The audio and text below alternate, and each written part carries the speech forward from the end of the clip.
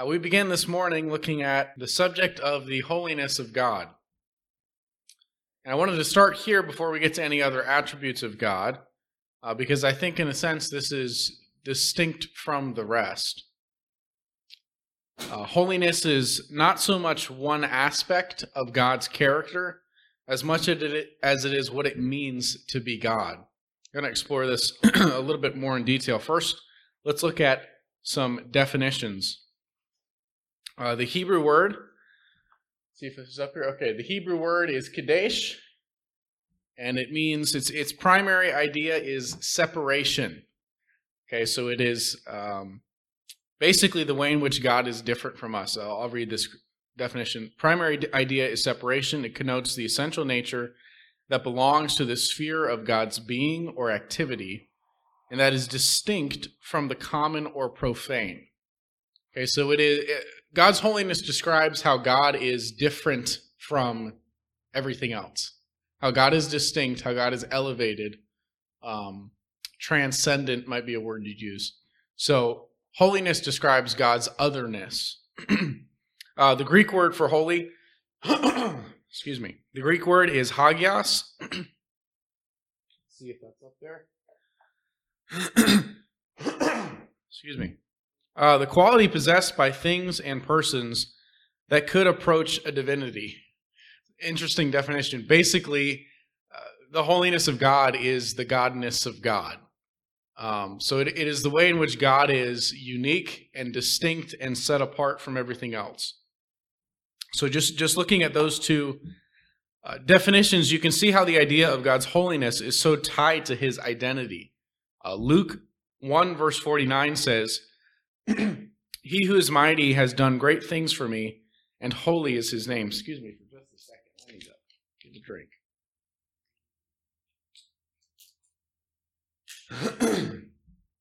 God's name is holy, meaning that his identity is defined by his holiness. So holiness is what it means to be God. It describes the separation, the gulf that exists between God and humanity. Isaiah 57:15, "For thus says the one who is high and lifted up, who inhabits eternity, whose name is holy." So the Bible says that God is love. The Bible says God is a consuming fire. The Bible says God is just, God is righteous, but only one characteristic is elevated to the third degree. Only one attribute, if you call it that, is so definitional of what it means to be God that it's described 3 times in succession in Scripture. Isaiah 6 verse 1, a very familiar account. "In the year that King Uzziah died, I saw the Lord sitting upon a throne, high and lifted up, and the train of his robe filled the temple. Above him stood the seraphim, each had 6 wings. With 2 he covered his face, with 2 he covered his feet, and with 2 he flew. And one called to another and said, 'Holy, holy, holy is the Lord of hosts. The whole earth is full of his glory.'" That was 500 years before Jesus, when Isaiah sees this vision, these 6-winged angels declaring constantly the holiness of God. Fast forward to Revelation 4, and John sees the very same thing still taking place in heaven. Revelation 4, verse 8, "The 4 living creatures, each of them with 6 wings, are full of eyes all around and within, and day and night they never cease to say, 'Holy, holy, holy is the Lord God Almighty, who was and is to come.'" So God is love, God is merciful, he is long-suffering, but his primary characteristic that is so closely tied to his identity that it becomes his name at times is holiness. Holiness is the fundamental reality that God wants us to understand about himself. Ezekiel 39 verse 7, "My holy name I will make known in the midst of my people Israel. I will not let my holy name be profaned anymore. And the nations shall know that I am the Lord, the Holy One of Israel." We'll talk about this more in a minute, but there's also no other attribute that actually is constantly being ascribed to one person of the Trinity, the Holy Spirit. That's almost a part of his name. His identity is so closely tied to that. The profaning of God's name is an attack on his holiness. And it seems to me that the primary thing God wants us to know from Scripture about him and about his character is that he is holy. Now, let's define the word holy a bit more. Based on the use of the word in Scripture, holiness seems to imply two concepts. We've talked about the first one, but I do believe there's a second aspect to this. First is transcendence, and that's what we've looked at so far. God's holiness is his majesty, his otherness, the way in which he is unlike everything else. The second concept implied in the word holy is purity or beauty. And this is normally what we think of when we use the word, though I think it's the secondary meaning. R.C. Sproul defines holiness this way. Primarily, God's holiness refers to his greatness and his transcendence, to the fact that he is above and beyond anything in the universe. He alone in his being transcends all created things. Secondarily, the word holy, as it is applied to God, refers to his purity, his absolute moral and ethical excellence. Okay, so there's two sides to the definition of holiness. One is the fact that he's set apart, he's distinct, and then the secondary aspect of holiness is purity. And those are tied together. He is set apart from us in that he is pure and we are not. God alone is perfectly holy. He is transcendent above any created thing, and God is also the only morally pure being. So in both senses of the word holy, God alone is holy. Revelation 15:4, who will not fear, O Lord, and glorify your name? For you alone are holy. All nations will come and worship you, for your righteous acts have been revealed. Because God alone is holy, he alone is worthy of worship. Okay, so holiness has two senses. Primarily, it means set apart. Something is holy if it is set apart and above everything else, consecrated. And this definition of holy is used for other things. If you remember, throughout the Old Testament, things are considered to be holy when they are distinct from everything else. They're different from everything of its kind. One example, the burning bush, Exodus chapter 3. When the Lord saw that he turned aside to see, this is Moses, God called to him out of the bush, Moses, Moses, and he said, here I am. Then he said, do not come near, take your sandals off your feet, for the place on which you are standing is holy ground. The ground was made holy by the presence of God. That part of the earth was set apart from the rest of the planet because of God's presence there. The Sabbath in Scripture is called holy. And I think the same concept is there. It's a day that is set apart from the rest. It's 1 day in 7 that you set apart as a day consecrated to God. Exodus 16:23, he said to them, this is what the Lord has commanded. Tomorrow is a day of solemn rest, a holy Sabbath to the Lord. And so you see the idea of 1 day being consecrated and separated from the rest.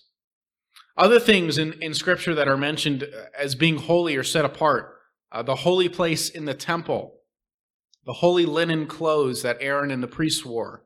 The tithe is said to be holy. It's distinct from the rest of your income. The tithe is holy to the Lord. The censers, bread, vessels in the tabernacle and temple were holy. All of these things are holy in that they are set apart, separated from the rest. They were made holy because they were consecrated to God. And these holy things were not to be used for common matters because they were special and unique. The nation of Israel is also said to be a holy nation. Now, certainly they were not morally pure, but they were set apart from the rest of the nations as a special people dedicated to the Lord. God did not choose them because they were holy, but in order to make them holy. God chose Israel out of all the nations of the world to set them apart as his distinct people. And then they were called to be holy in the secondary sense of the word. They were called to be purified and live morally upright. So the primary meaning of holiness is set apart, or in the case of God, transcendent. And the secondary idea of purity is also contained within the definition of holy. We've looked in our preaching series the last several weeks at the model prayer. But the first line of the prayer is a request that God's name would be hallowed, which means recognized as holy. The HCSB translates that verse this way. He said to them, whenever you pray, say, Father, your name be honored as holy. In heaven, the name of God is holy. The scene we've looked at already in Isaiah and Revelation shows us that the angels cover their eyes and their feet in God's presence as a recognition of his holiness. And we got to pray that God's name would be esteemed as holy on earth as it is in heaven. The world is never going to hallow the name of God until the church does.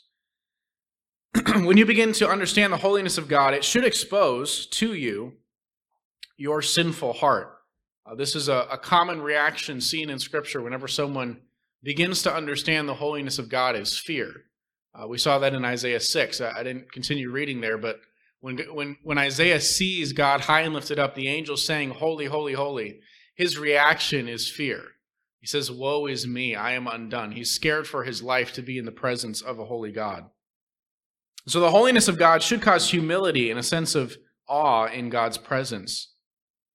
Now, I want to transition here to the way in which we are to emulate the holiness of God. Before we go, are there any questions on holiness? Okay. In the New Testament, Christians are called saints. This is a common word, especially Paul uses to describe Christians. Paul will often address one of his letters to the saints of a particular town. For example, 1 Corinthians 1:2. To the church of God that is at Corinth, to those sanctified in Christ Jesus, called to be saints together, with all those who in every place call upon the name of our Lord Jesus Christ, both their Lord and ours. And so in that verse you can see everyone who calls on the name of Jesus and has Jesus as their Lord, they are saints. The Catholic Church has kind of redefined that word to mean a special set of select people that are above the rest. And that's not how the word's used in Scripture. It just means a Christian. Those who have been sanctified in Christ Jesus, those who are a part of his church, they are set apart and called to be saints. Now, I do want to show you this in Greek, just to point out, I mentioned before the word hagios is the word for holy. That's hagios right there. It's also the word for saints. Same word. So what you have there is, it's a plural adjective in this verse, but it's being used as a noun. I don't know what we'd compare that to in English. I guess gerunds and participles would be the closest example, where you can use a part of speech as a different, I'm not sure if that even works, honestly. It's a little bit different. But what you see here is it's the word holy being used to describe people. So you could translate this, if you want to translate it literally, it would be to the church of God that's at Corinth, those sanctified in Christ Jesus, called to be holies. So the word saints literally just means holy or holy people, holy ones. We who have repented and trusted in Christ for salvation have been set apart or sanctified, positionally and progressively. Those are just fancy words to describe the two aspects of holiness that we talked about. So we are first set apart to God. We are called to be holy. We are called to be distinct from the rest of the world, a called out people to God. We are consecrated to him.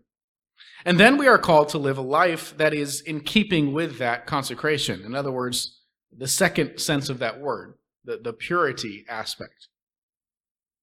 Now, this is interesting because Paul addresses those in the church at Corinth as holy people in this verse. And if you know anything about the church at Corinth, we wouldn't call them holy people. They were struggling with division. They were worldly. They were immature. There was sexual immorality that was rampant in the church at Corinth. And yet Paul calls them holy ones, saints. And they're called saints not because they were already pure, but because they were the people that God had called to be set apart. The moral purity aspect of holiness comes after salvation, when God's Spirit begins to work in the life of the Christian to make us more like him. So holiness isn't first defined by what we do and don't do, but to whom we belong. It's not just being separate from something, but devoted to somebody, namely God. Isaiah 57:15, for those, thus says the one who is high and lifted up, who inhabits eternity, whose name is holy. I dwell in the high and holy place, and also with him who is of a contrite and lowly spirit. So God is holy. He dwells in the holy place, but also with the contrite and lowly. This is one of the wonders of salvation, that despite how transcendent and pure God is, he indwells sinners. And here we get to the Holy Spirit aspect of holiness. The Holy Spirit makes his abode in the hearts of unholy people. And it's because of the Holy Spirit living in us that we can become more pure and holy in that sense of the word. Romans 8, verse 9. You, however, are not in the flesh, but in the Spirit, if in fact the Spirit of God dwells in you. Anyone who does not have the Spirit of Christ does not belong to him. So if you are truly a Christian, you have the Holy Spirit indwelling you. There is no such thing as a Christian who does not have the Holy Spirit. And so in that sense, we are positionally holy. We're called to be saints. We are considered holy ones because we've been set apart and consecrated to God. And then the New Testament commands that we begin to live out of that reality in our day-to-day activity. 1 Peter 1:15, but as he who called you is holy, you also be holy in all your conduct. Since it is written, you shall be holy, for I am holy. And here you see the purity aspect of holiness. We are called to emulate the holiness of God. And essentially that is simply the expression of the Holy Spirit who has indwelled us at salvation. So, in other words, the more we're living in keeping with the promptings of the Holy Spirit, we become more holy. Romans 8, verse 14, all who are led by the Spirit of God are sons of God. Verse 16, the Spirit himself bears witness with our spirit that we are the children of God. So the Holy Spirit confirms our salvation. I've heard that verse used often as sort of God's Spirit will confirm in you that you're a Christian. That's true, but in the context, the way in which the Holy Spirit does that is by making you holy. And so he confirms, he bears witness with our spirit that we are children of God, back to verse 14, if we're led by the Spirit of God. That is how he confirms that, is by working out in our lives his holiness. In Galatians 5, Paul outlines the difference between someone who has the Holy Spirit and someone who doesn't, and what the effect of having the Holy Spirit in our lives will be. Galatians 5:19, the works of the flesh are evident: sexual immorality, impurity, sensuality, idolatry, sorcery, enmity, strife, jealousy, fits of anger, rivalries, dissensions, divisions, envy, drunkenness, orgies, and things like these. I warn you, as I warned you before, that those who do such things will not inherit the kingdom of God. So that is the lifestyle of a person who is not a part of God's kingdom. Verse 22, but the fruits of the Spirit, so this would be the evidence of a Christian who does have the Holy Spirit, is love, joy, peace, patience, kindness, goodness, faithfulness, gentleness, self-control. Against such things there is no law. And those who belong to Christ have crucified the flesh with its passions and desires. If we live by the Spirit, let us also keep in step with the Spirit. So we who are God's children, we have the Holy Spirit, and we are called to live out of that reality. Live out what the Holy Spirit leads you to do and not do.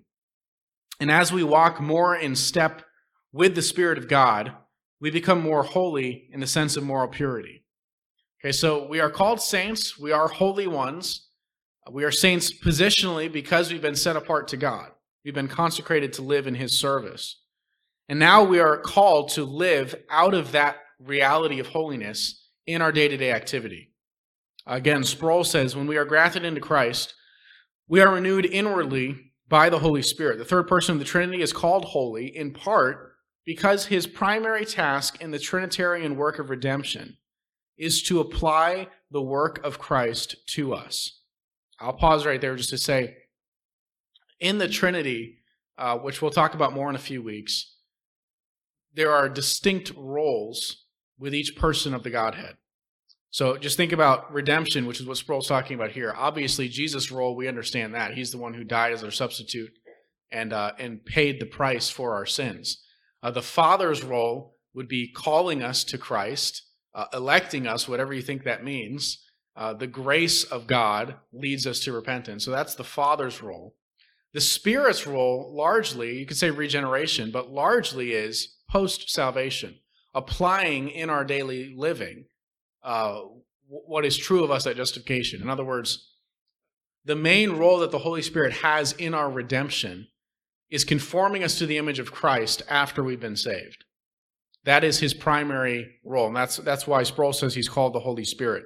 The Holy Spirit works in us and through us. I'm sorry, I skipped a line there. He is the one who regenerates us and the one who works for our sanctification.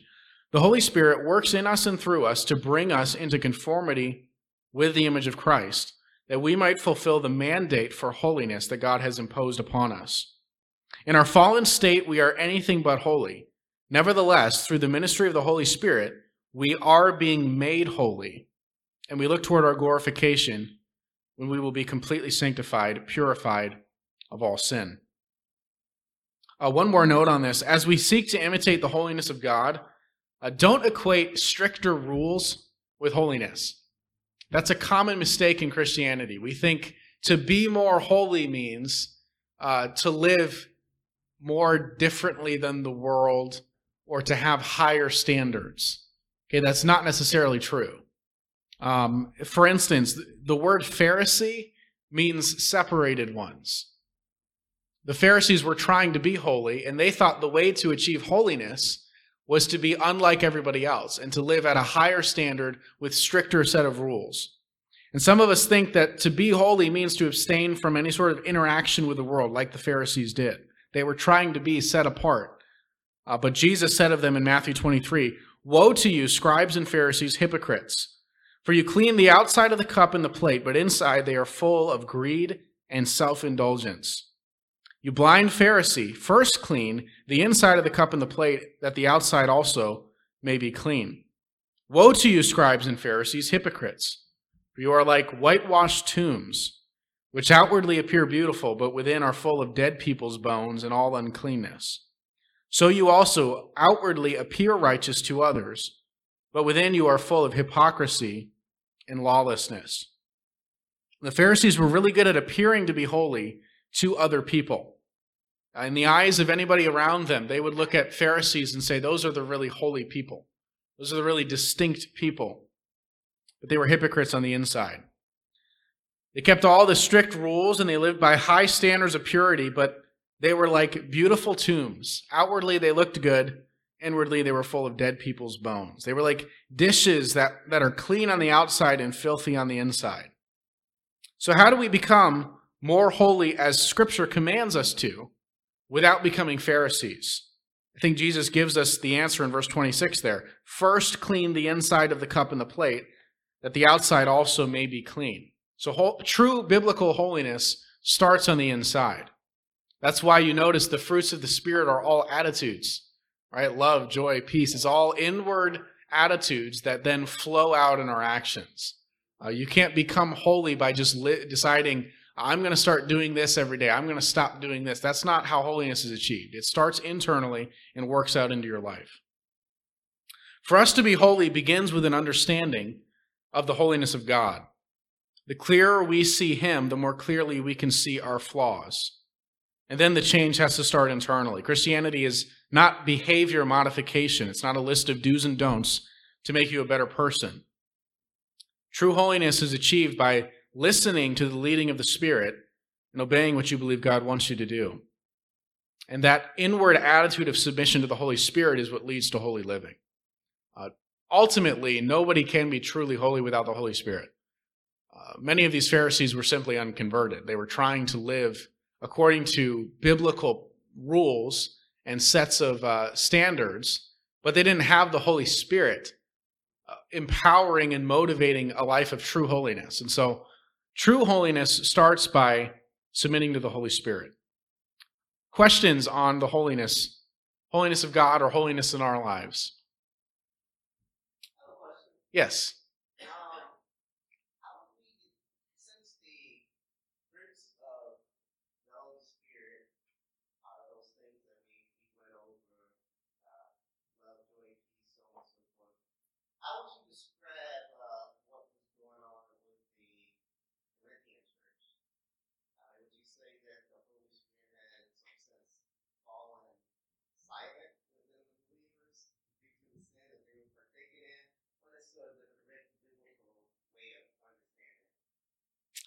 Let me look something up really quick. I'm so bad with verse references, but let me see if I can find this.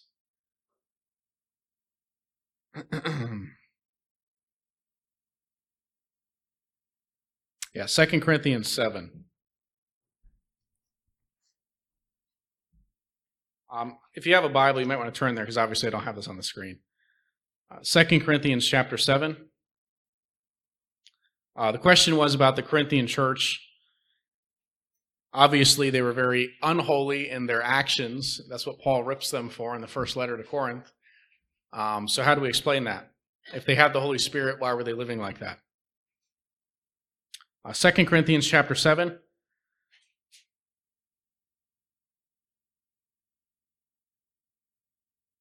Starting in verse 8. And here you'll notice that Paul in 2 Corinthians refers back to an earlier letter that he had written to the church at Corinth. There's some debate about this. Some people would say there's actually 4 letters that were written to Corinth, and he's referring to a different one. I think it's called the Letter of Tears or something. That's all a theory.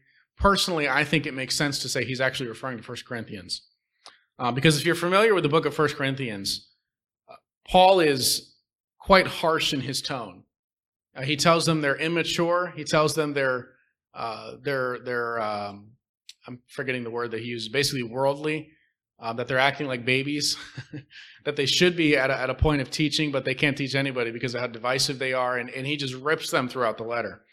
So 2 Corinthians 7, verse 8, for even if I made you grieve with my letter, which I think is 1 Corinthians, I do not regret it. Though I did regret it, for I see that the letter grieved you, though only for a while. So apparently his letter cut them to the heart when they read it. They were very convicted by this, and Paul maybe thought for a minute, I don't know, maybe I was too harsh on them. Keep reading, verse 9. As it is, I rejoice, not because you were grieved, but because you were grieved into repenting. For you felt a godly grief, so that you suffered no loss through us. For godly grief produces a repentance that leads to salvation without regret, whereas worldly grief produces death. Okay, so my answer to that question, I think largely the church at Corinth was actually unconverted. And I think there's evidence in these verses that Paul's letter convicted them, caused them to be sorrowful for their sin, and actually led to them repenting to salvation. So many of the people that Paul speaks to in 1 Corinthians actually were not Christians, and they were converted by the letter of 1 Corinthians. Now, that doesn't answer all the questions. Obviously, some Christians for a period of time can live unholy. We understand that. But the type of rampant sexual immorality and things that were going on, I don't think that those people were actually converted. Does that make sense? So that would be my answer. I think, there's more that could be said on that, but the short story is I do think there were definitely some unconverted people in the church at Corinth. Which, it's funny, people point to Corinth as sometimes the proof text for the fact that you can still be a Christian and not live a holy life. Because, Paul addresses them as Christians, but they were living all sorts of sin. Well, obviously not the whole church was. There were unconverted people in the church. Every church of any sort of size probably has some unconverted people there.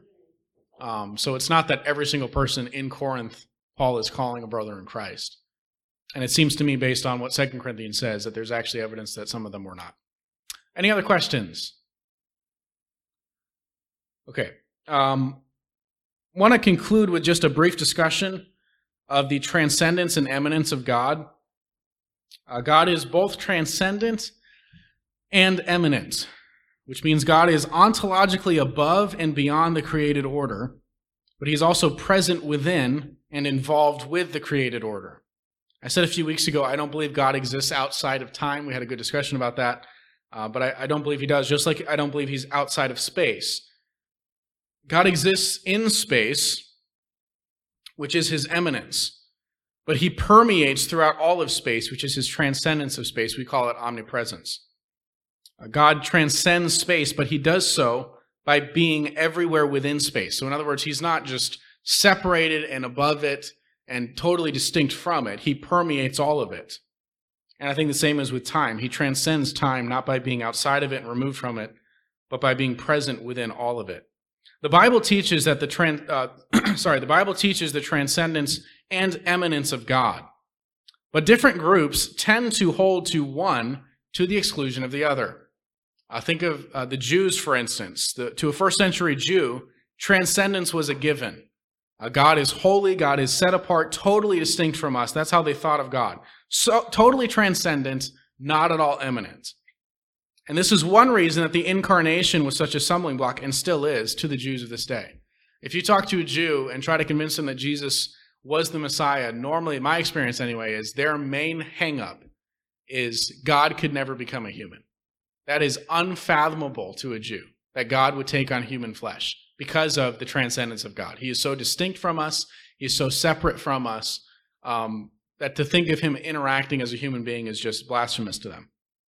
That's what happens when you exaggerate transcendence and just do away with eminence, that God is totally distinct from us. In American Christianity, God is largely thought of as exclusively eminent. He is here, present, comforting us. It's very casual. God is our buddy, our friend, someone we hang out with. And the idea of God's transcendence is totally lost. I think a lot of times the way I hear Christians even approach God in prayer, a little bit too casual. We can really become very comfortable with the idea that God is just like another human, without a recognition of his transcendence. God is transcendent. He dwells in unapproachable light, yet he invites us to call him Father, and he even comes into our hearts. As Christians, if we would be biblical, we need to hold both of these concepts together in our minds. Isaiah 57:15, I've referred to this a couple of times already, but I think it hits on both sides of this. Thus says the one who is high and lifted up, who inhabits eternity, whose name is holy, that's transcendence. I dwell in the high and holy place, and also with him who is of a contrite and lowly spirit, and that's the eminence of God. So God is both eminent and transcendent. He's eminent in Christ, in the indwelling and loving presence of the Holy Spirit, but God is still God, and there's no one like him, pure and righteous and powerful. He invokes awe and wonder, and so we must respect God, and yet God invites us into relationship with him as well. So before we leave this subject, just ask yourself, in light of all of this, why would you be tempted to place your affections, your security, your well-being in anyone other than our glorious God? That such a being as God, the God of the universe, invites us into relationship with him should always astonish us. Don't ever get used to the idea that the God who created you lets you talk to him in prayer. There should be a sense of God's presence and the awe and wonder that is appropriate with that when we enter God's presence in prayer. Excuse me, my voice is just gone right now. Before we leave, I do want to recommend this. I have a few copies on the back table. I'm going to order more. This is one I'm going to keep stocked. The Holiness of God by R.C. Sproul. I told Malachi this is probably the best book I've read in at least 3 years. It's fantastic. Catherine will tell you, I started reading it one night before bed and stayed up until like 4:30 in the morning because I couldn't stop. But it is absolutely fantastic. In it, he addresses, I think, very powerfully questions in the Old Testament like the slaughter of the Canaanites and the Amalekites, and the story of, is it Uzzah that touched the Ark of the Covenant and was killed on the spot, things like that a lot of Christians and non-Christians struggle with. Why does God just seem in the Old Testament to very angrily snap and kill people on the spot for the slightest offense? Sproul does a very good job. I'm not going to give away his answers, but Sproul does a very good job addressing those things. So if you get a chance to, feel free to grab that. As always, everything on the back table is free. Those are for you, but please read them if you take them. Don't take something and just have it sit there. But if you would like a good book to read on the holiness of God, R.C. Sproul's is excellent.